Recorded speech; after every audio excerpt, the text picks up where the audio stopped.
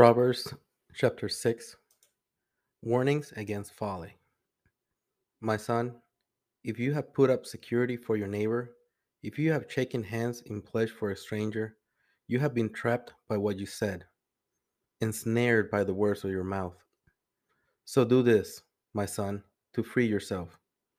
Since you have fallen into your neighbor's hands, go to the point of exhaustion and give your neighbor no rest.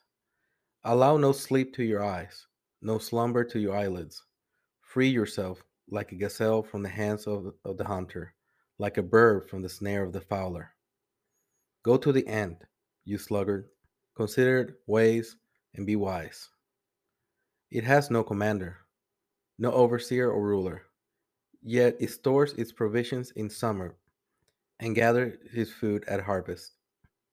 How long will you lie there, you sluggard? When will you get up from your sleep?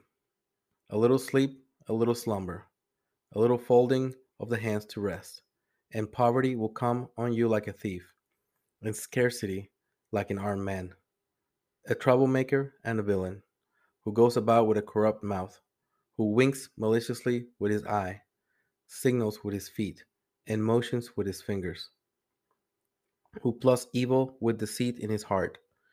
He always stirs up conflict.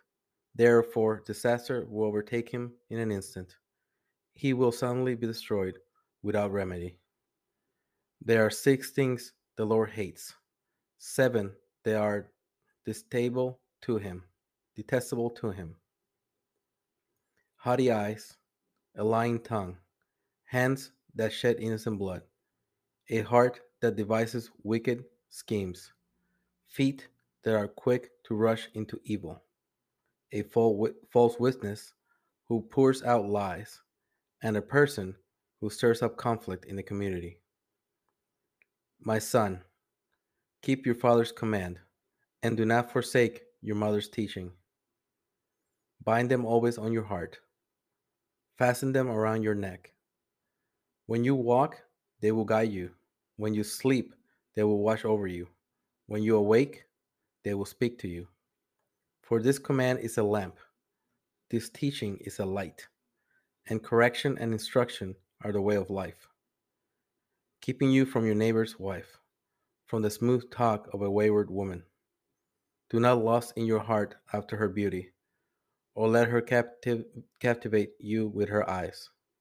For a prostitute can be had for a loaf of bread, but another man's wife preys on you your very life.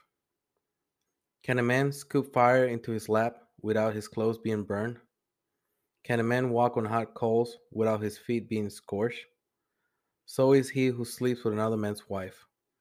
No one who touches her will go unpunished.